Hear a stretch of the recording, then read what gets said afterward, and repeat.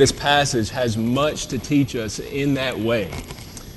But rather than taking that narrow approach, focusing in on just that aspect, I want us to take sort of a broader picture here, to consider it within the context of what we have seen leading up to this and with the passage that immediately follows it. And so let's hear God's word together. This is Luke chapter 18, beginning in verse 15. It says, "Now they were bringing even infants to him that he might touch them. When the disciples saw it, they rebuked him. But Jesus called them to him, saying, 'Let the children come to me, and do not hinder them, for to such belongs the kingdom of God. Truly I say to you, whoever does not receive the kingdom of God like a child shall not enter it.' And the ruler asked him, 'Good teacher, what must I do to inherit eternal life?' And Jesus said to him, 'Why do you call me good? No one is good except God alone. You know the commandments. Do not commit adultery, do not murder, do not steal, do not bear false witness, honor your father and mother.' He said, 'All these I have kept from my youth.' When Jesus heard this, he said to him, 'One thing you still lack. Sell all that you have and distribute it to the poor, and you will have treasure in heaven. And come, follow me.' When he heard these things, he became very sad, for he was extremely rich. Jesus, seeing that he became sad, said, 'How difficult it is for those who have wealth to enter the kingdom of God. For it is easier for a camel to go through the eye of a needle than for a rich person to enter the kingdom of God.' Those who heard it said, 'Then who can be saved?' But he said, 'What is impossible with man is possible with God.' And Peter said, 'See, we have left our homes and followed you.' And he said to them, 'Truly I say to you, there is no one who has left house or wife or brothers or parents or children for the sake of the kingdom of God, who will not receive many times more in this time and in the age to come eternal life.'" The grass withers and the flower fades, but the word of our God, it stands forever. Let's pray together. Father, as we come to this place, as we enter into your presence, what a joy it is to come. What a joy it is to know that you call to us, that you accept us, that you allow us even before your throne of grace to find mercy and help in our time of need. Father, you call us not because we have done enough good deeds to merit that. You don't call us because we are the richest or we are what would be called successful or great in the world's eyes. But Lord, you call us only because we come in the blood of Jesus Christ, only because he has taken our sin at the cross, only because he has died in our place. Can we enter in now and know that you hear our prayers and know that you receive us as righteous in your sight? And Lord, we rejoice in that truth. We bow before you today and worship you as our King of Kings and our Lord of Lords. And Father, as we consider the needs of our church, as we consider the various things that we have planned, and Lord, we rejoice that we can go out into our community, that you've given us all these various opportunities. And Lord, we pray that you would bless them. Lord, we thank you for new members. We thank you just for the way that you continue to grow us and bless us. And Lord, we pray for each one. We thank you for the gifts that you have given them, and we pray that they would use them to edify and build up your people. But also that we as a church, that we would surround them with your care, that we would love them the way that you call us to love them, and that all of us together would work to glorify your name. Lord, we thank you for baptism. We thank you that you do receive little children, that covenant promise that you made to Abraham, that you make to believing parents, it is for their children. And Lord, what a great hope that gives us as we raise our kids in a fallen and often scary and difficult world. Lord, to know that you love them far more than we do, that you care for them far more than even we can. We praise you and thank you for that truth. Lord, we know that as we consider raising our children, as we consider our own lives, it is your word that we need. Lord, we come now to it. And so we pray that you would speak to us by the power of your Holy Spirit. Lord, I cannot present this in a way that would penetrate to our hearts.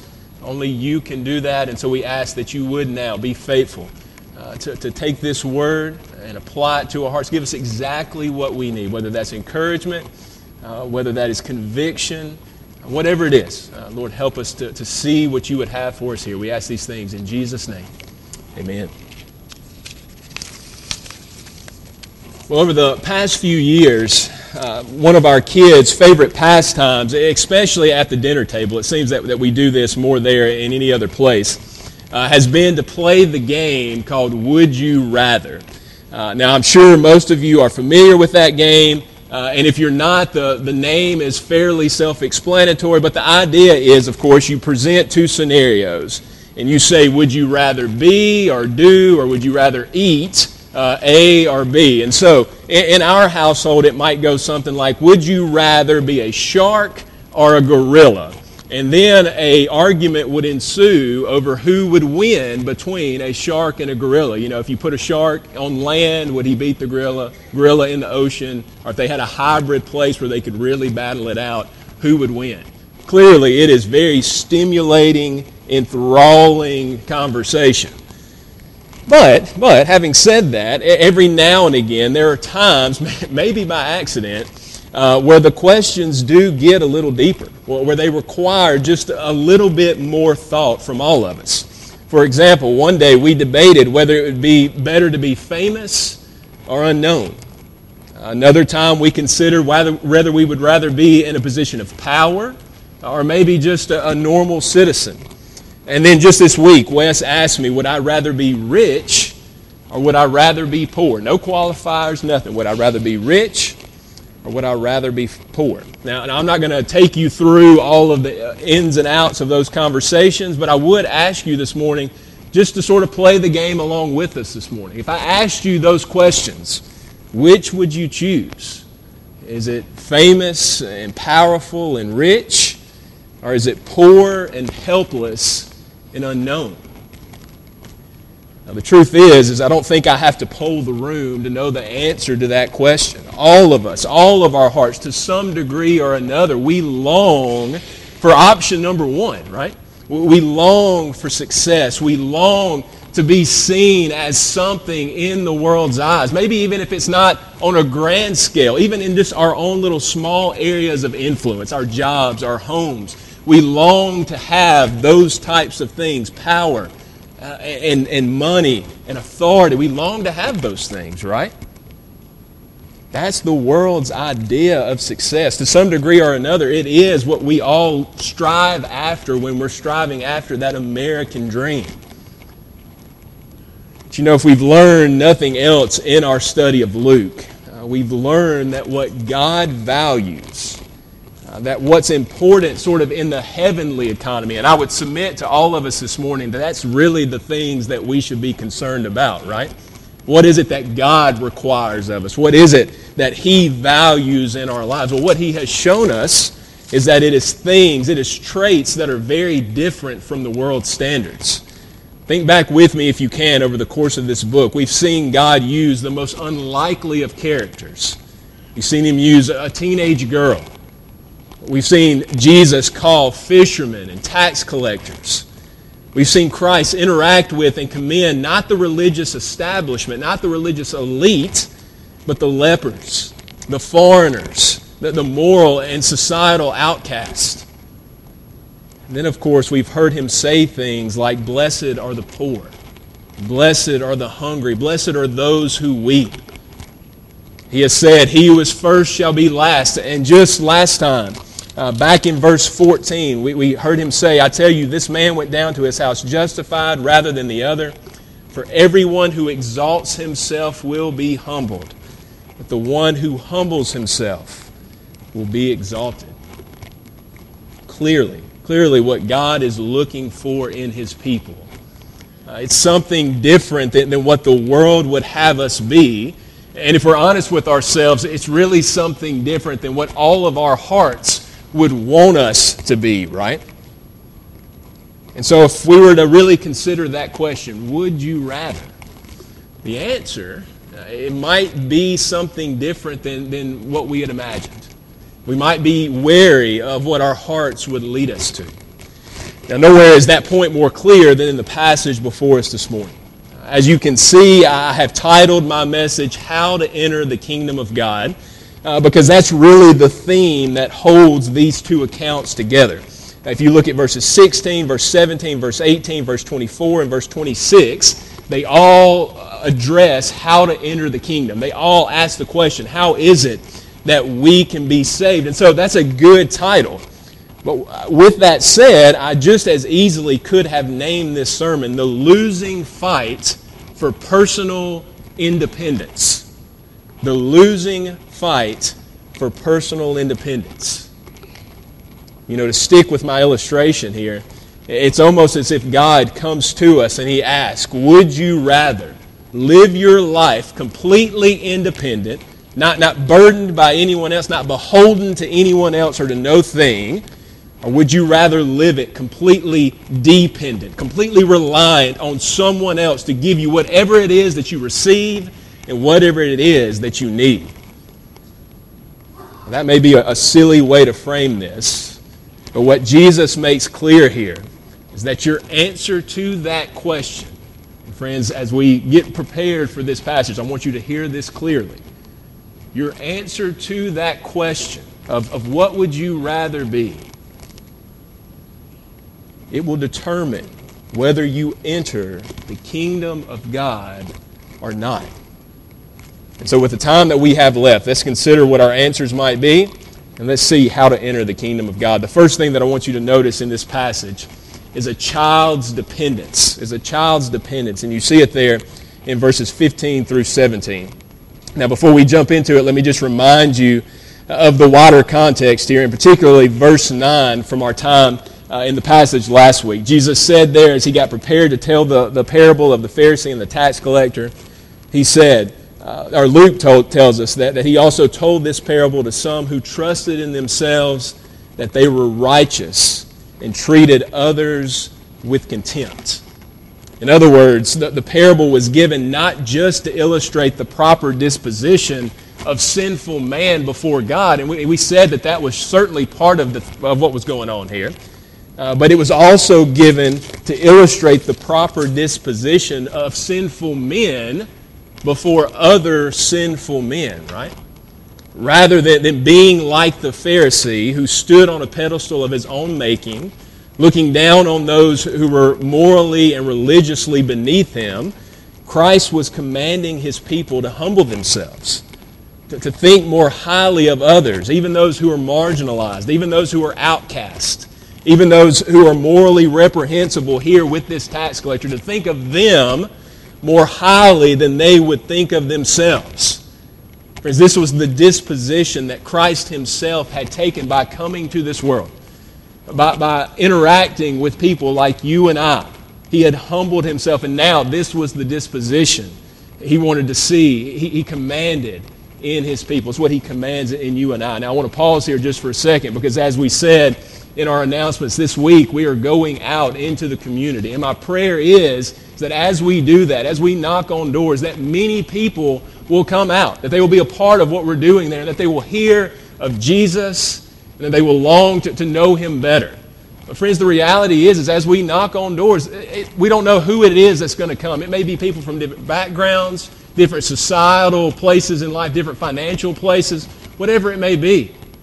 And the question is, as we consider this passage, as we consider what Jesus said to us last week, how will we treat those people? Will we look down on them? Will we be like the Pharisee and say, God, in our hearts, really, we won't say it out loud, I realize, but in our hearts, will we say, God, I thank you that I'm not like these people? Or will we, like the tax collector, humble ourselves before God, humble ourselves before men? Realize, remember who we are, treat them accordingly. Well, friends, that's what Christ has called us to, but I want you to notice here how easy it is, even for those who are closest to Jesus, to miss that point altogether, or at least to forget very quickly the lessons that He has taught them. Notice in verse 15, it says, now they were bringing infants to Him that He might touch them. Now, if you have children, if you've ever worked in the nursery, you can imagine that this was a fairly chaotic scene, right? Luke is the only gospel writer that tells us, sorry, it was a little hot there. He's the only gospel writer that tells us that these were infants that they were bringing. And so you know that babies cry, babies spit up. Babies produce all sorts of smells that are unpleasant and that you don't really want to have to deal with, right? And so you can imagine as these parents are coming, as they are bringing these children, that it's disruptive to the ministry that these disciples, that Jesus have been doing all along the way. But of course, Jesus is kind. He is gracious. He says, bring them on. I want to bless them. I want to hold them. But the disciples, they're not so sure about it. They're not so gung-ho about these children coming. And so we read there at the end, in verse 6, in verse 15, at the end, when the disciples saw it, they rebuked them. They turned them away. Again, in a sense, this is not surprising at all.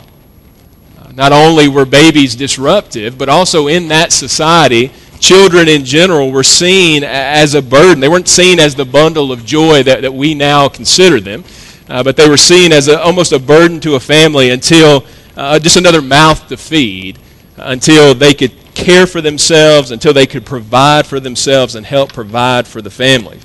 And so children were often marginalized. They were often ignored.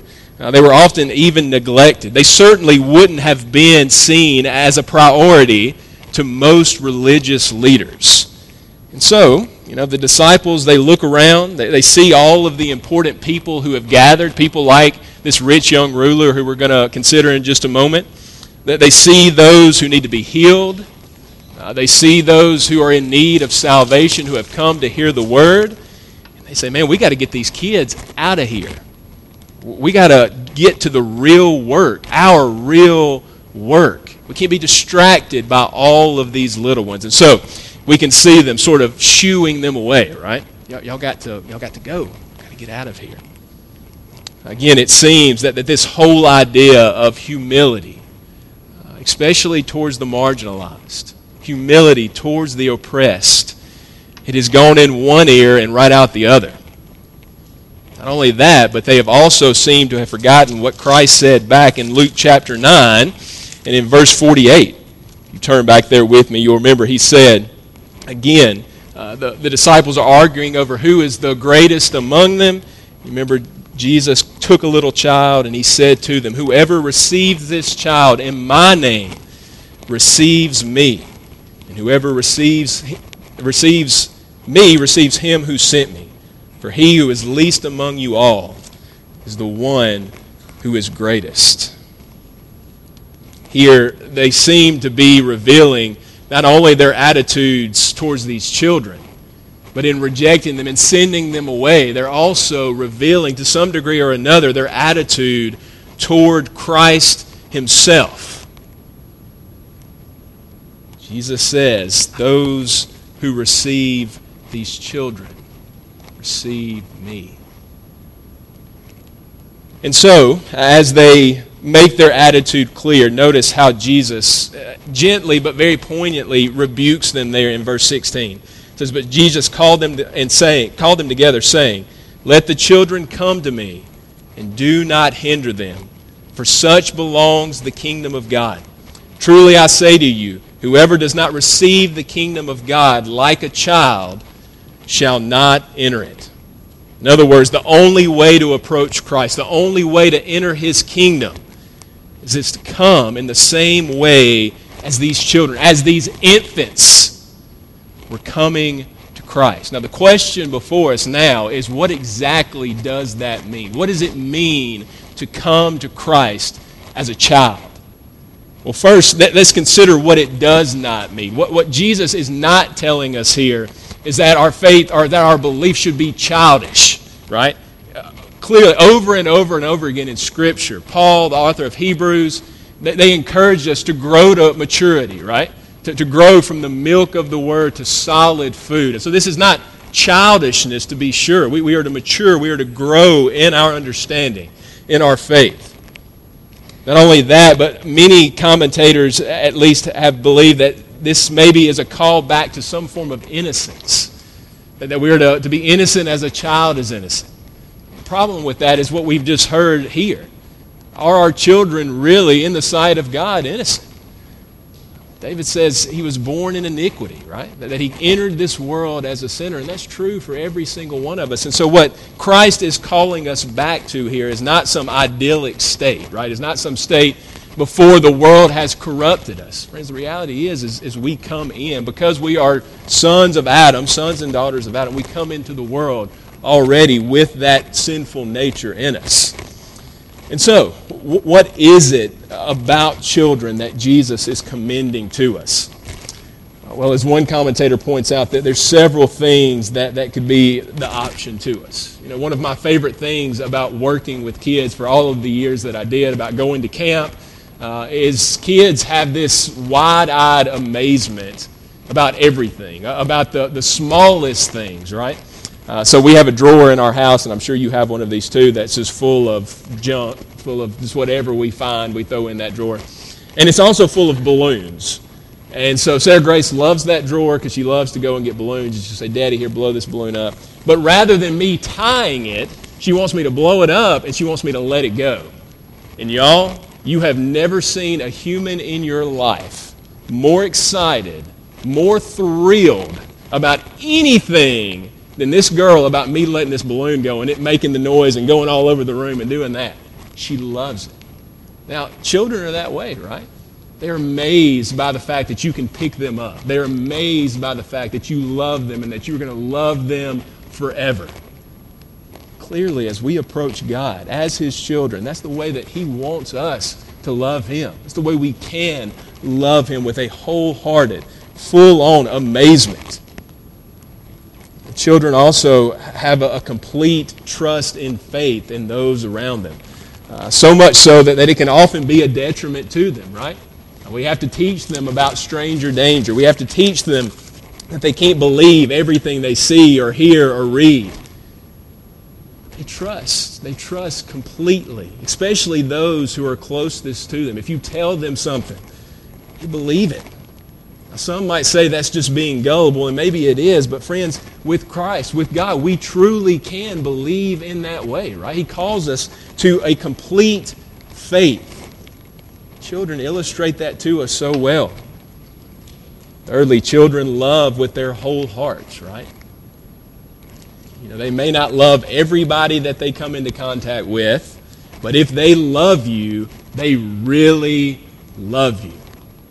No matter what, no matter the things that you've done, they love you. There's nothing like walking in the house and getting a hug from your child, right? And it's a good one. I mean, it is a hug, right? It's not a side hug. It's not this halfway limp kind of thing. It's a hug. They love you completely.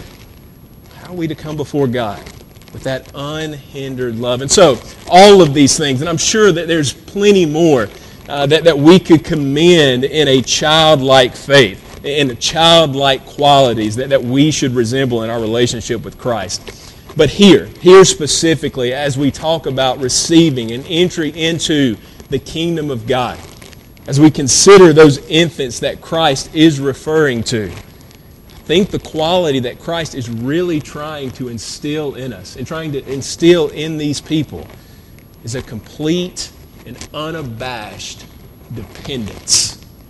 Dependence. What is it that these infants can do for themselves? Can they feed themselves? Cannot. Can they transport themselves? No, they're dependent on their parents to get them wherever they go. When they produce those unpleasant smells, can they clean themselves up? No. They are dependent in every way on someone else in their lives. And when that person provides for them, there's no argument, there's no bartering, there's no false sense of modesty. There's no, let me do that. No. They know that they must accept, they have to accept whatever they receive. Friends, that is the only way we as sinners can enter into the kingdom of God. We must let go of all other things and fully depend on Him as a child before their Father and accept all that He gives from His hand. It is a complete dependence, completely letting go of all else. Now, clearly, that is a difficult thing to do.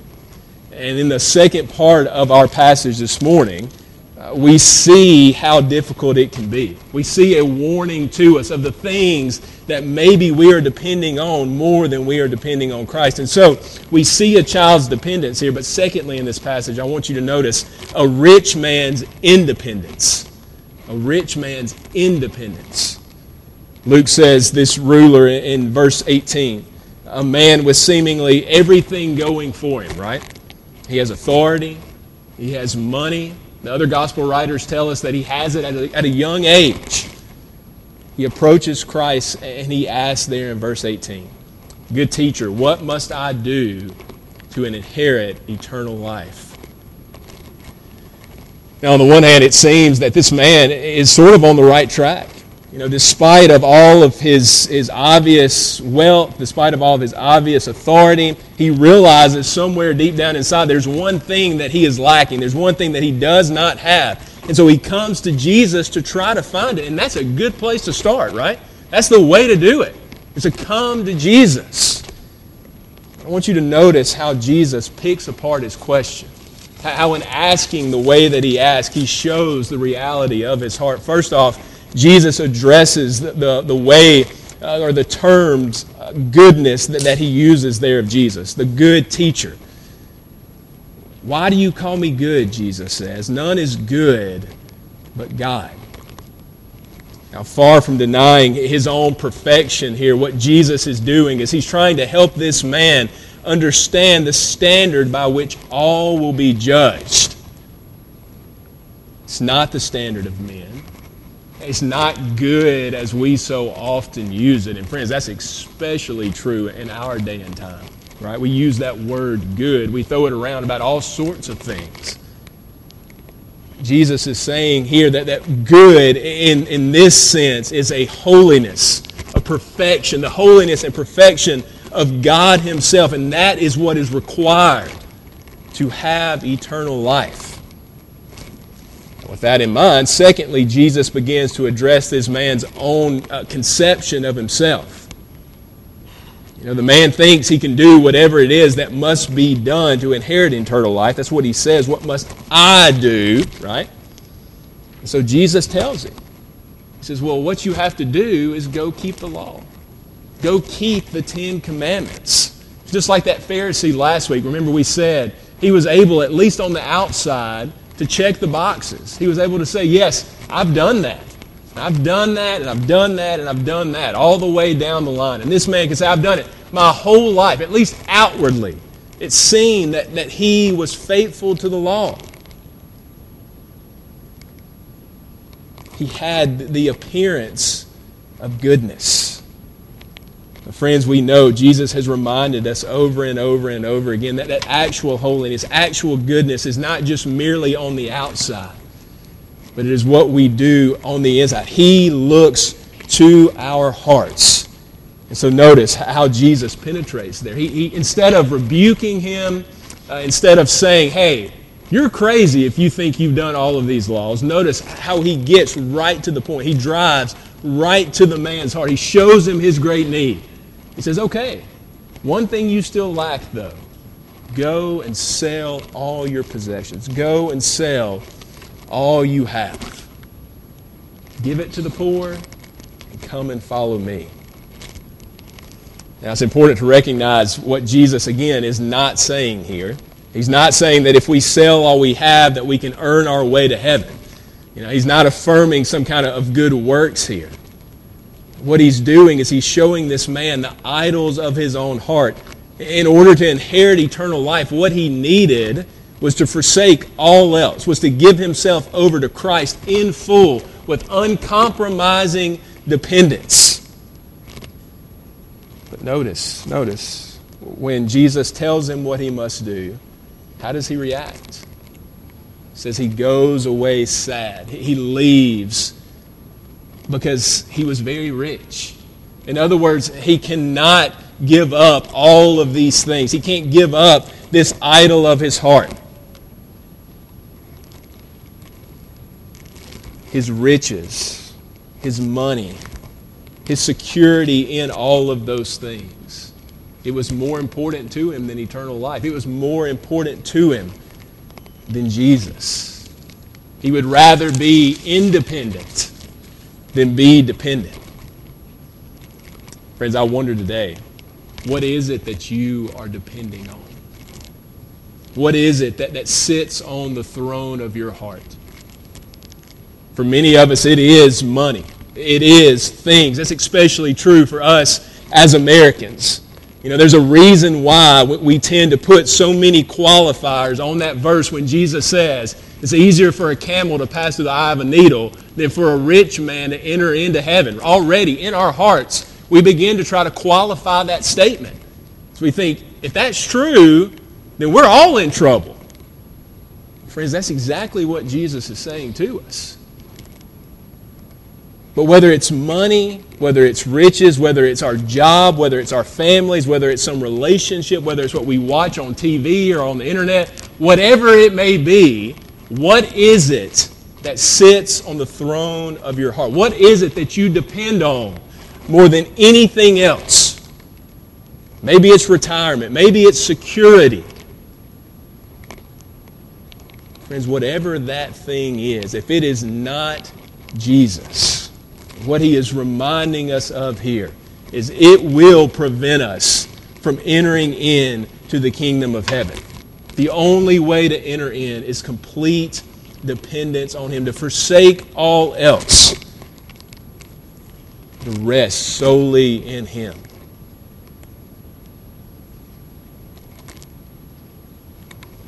We hear that, and I think we all react as those in verse 26 who heard it. We know our hearts. We know the idols of our hearts. We know how overwhelming they can be. And we say, well, then who can be saved? Well, that leads us to our third and final point. I want us to see quickly, as we try to conclude, the God of the impossible. The God of the impossible. They ask the question, then who can be saved? And notice in verse 27, Jesus responds, what is impossible with man is possible with God. In other words, apart from him, salvation is impossible. And that's true for every single one of us. Apart from Christ, salvation is impossible. But by his grace, through his mercy towards us in Christ Jesus, he can overcome even the greatest idols. He can even overcome our riches. He can overcome those things we depend on more than him. Friends, the only way to receive that salvation is to acknowledge that great dependence, is to acknowledge our great need, and to fully trust in him with that childlike faith to redeem us, to grant us access to his heavenly kingdom. I've read a commentator this week, and he made the point that throughout Scripture, it's always we are children of the kingdom, right? We are children of God. It never says we are adults of the kingdom. Again, he's making that point to us over and over and over again, that it is a childlike faith that will get us in. And so, friends, I will end where we began by asking the question, would you rather live in dependence? Would you rather live in independence? There's only one way to eternal life. Will you trust in him today as we pray together? Father, we praise you for your word. We praise you for your love towards us, a love that we could not earn, a love that we could not deserve. And Lord, as we look at our lives, as we look at the things that we put above you, we put in your place, as we consider the throne of our hearts and who sits there, Lord, there's many things. Most often it is ourselves who sit on that throne. And so, Lord, we pray that you would help us, that you would show us our idols, help us to forsake them all. Lord, we praise you that no matter how sinful we may be, how impossible we think salvation may be for us, reality is you are the God who can do the impossible. None are too far gone. None are too sinful because you are kind and gracious. You can do amazing things. And so I pray for all of us here. Lord, help us to search our hearts. Help us to trust in you. And we thank you for Jesus. It's in his name we pray. Amen.